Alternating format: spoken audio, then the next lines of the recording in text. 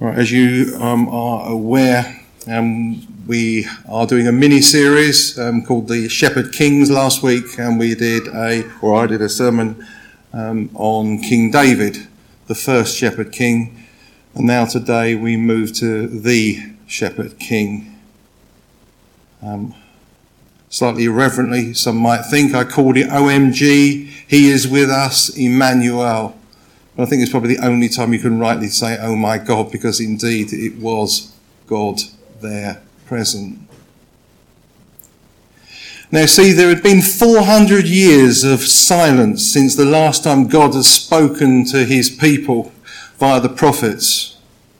And the last recorded words were found in the book of Malachi, which is in the Old Testament, and that was written around about 420 BC.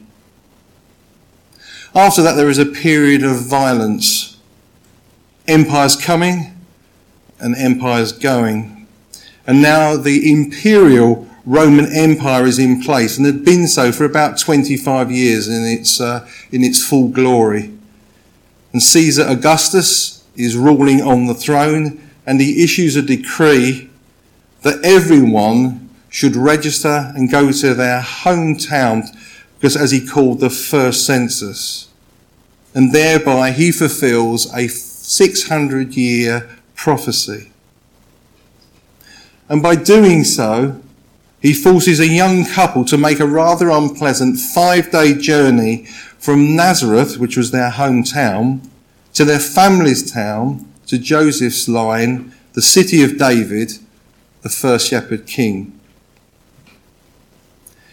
And in this part of the story, we see 4 key people, plus the angels: Mary, Joseph, the shepherds, and of course the baby Jesus.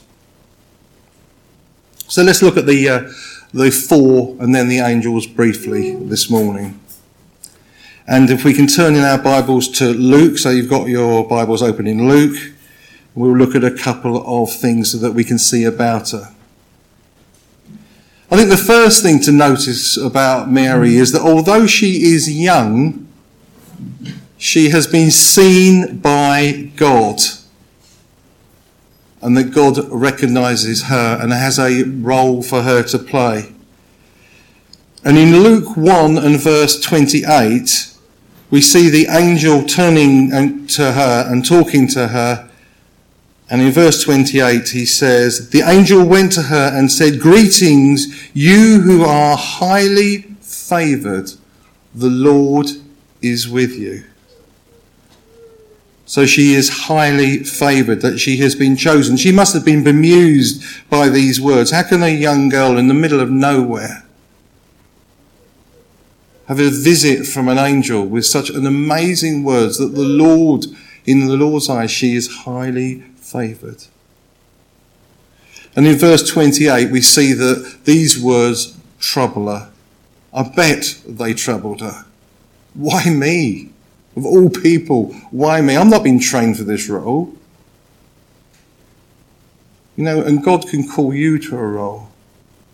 He calls you to a role because he will equip you to that role. You might not be qualified for it, but by him choosing you, you are totally qualified for that calling. And in verse 30 and to 33, we read these words. But the angel said to her, "Do not be afraid, Mary. You have found favour with God. You will conceive and give birth to a son, and you are to call him Jesus. He will be great and will be called the Son of the Most High. The Lord God will give him the throne of his father David, and he will reign over Jacob's descendants forever. His kingdom will never end." Wow. Just imagine it. You're not even married yet, and yet God has got this great commission and has chosen you for this role. And in Matthew 1 verse 42, we find out that she is blessed. And then in Luke 2 verse 19, there's a number of instances, and they all appear in the book of Luke. where people ponder what they've seen. And we have these wonderful words in verse 19 of chapter 2. But Mary treasured up all these things and pondered them in her heart. So God knew who he had chosen, what deep person this young girl was and what she was capable of, and how, instead of just reacting to it, that she just thought about it and took it on board, trusted God. She did go and see her cousin and was reassured by the story that she came across there. But she is prepared, she is ready, she is trusting. And then we've got Joseph. You know, the Bible's pretty good at talking about what happened. So Joseph went up, and he talks about Matthew, about him being a decent chap and observer of the law. And because he was that kind of person, he quietly wanted to put Mary to one side and to reduce the disgrace for her. I wonder if those words kind of hide a little bit about what really goes on. Can you imagine being a young guy, you are betrothed to each other, so you've committed, you're engaged. It's more than just an engagement that we have in our society. This is a commitment that you will get married, but you're not married yet. And then suddenly he finds out that Mary is pregnant. But he knows he's not the father. He hasn't been with her. And then she comes up with this story about messiahs and angels and virgin births. I mean, for crying out loud, what are you doing to me, Mary? I loved you, and I still love you, but I don't understand you anymore. I don't know what's going on. But God sees that, doesn't he? And God sends an angel so that he knows the role that he's got to play. Because if you read the Bible narrative, he had already got to the decision where he was going to sort things out and he was going to follow a certain route. So he had already gone through the torment in his own mind. But he was still a loving man. You don't read the anger here, the frustration here. He still loved Mary, but he must have been confused. How could this be? What's going on? And so he plans to divorce her, to shield her from public disgrace, because he still loves her, but he can't be part of this anymore, because I don't know what you've done. I love you, but I can't be part of this. And then God comes to him and talks to him. Interestingly, God talks to Joseph 3 times in the Bible. Every single time God talks to Joseph, he talks to him via a dream. With Mary, God talks via angels. With Joseph, it's via dreams, and 3 times it's recorded. You've got the once here, where he finds out that Mary is with child and he is to take her and to be the father or the husband. The other one is that they are to escape and to go down to Egypt. And then the last one is to call him back out of Egypt to come back.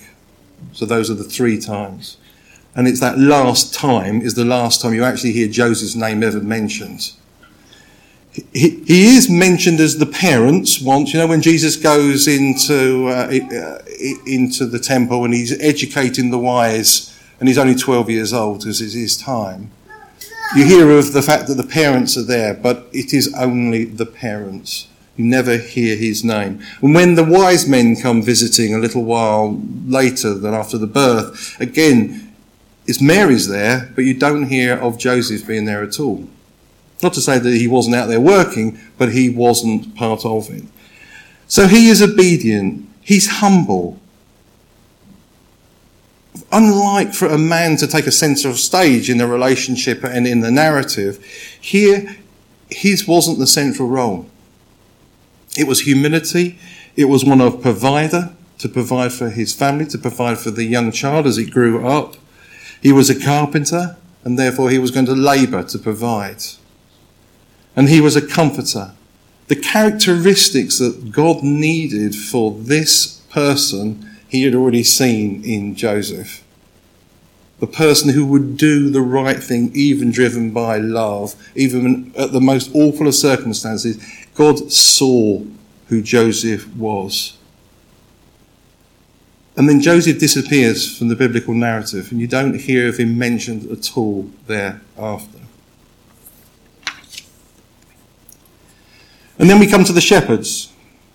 If you remember last week, we learnt that shepherds were, by definition, what's known as unclean, and because they were there dealing with the animals and therefore they were defiled. And yet, who is it that God first goes to tell them about the good news, about the fact that the Messiah, the longed-for Messiah, has been born? It's to the unclean. And if ever there was a symbol of what Jesus was there for, that is a key moment. Jesus came for the unclean. He didn't come for the perfect. He came for us, the sinners, the people who let him down, the people who do wrong, the people who know that they do wrong, and the people that will know that they have a need for change. And these shepherds are terrified. You know, if you're confronted with heavenly hosts, I guess when you thought you were going out there just to look after sheep for the night and suddenly you're going to have this descending heavenly host come across you, you are going to be terrified, and they were absolutely terrified. The news that they heard was a news that would change not only them, but would change the course of history. And once they've heard that news, like we should, they are in a hurry. They're in a hurry, first of all, to go and see him. So they hurry on down to see the long-awaited Messiah. And then, like us, they are then keen to tell the news that after 400 years of nothing, he has come. He has promised. His Messiah has come. The Lord is here. And so after seeing him, they go out and they go and tell everyone that they encounter the good news. They are full of praise. They are full of amazement. For those of you that have become Christians, think of that time when you first encountered God, or God first encountered you, and how exciting and how life-changing it was. That's the experience that these people have got here. Their life will never be the same because they have encountered God for the first time.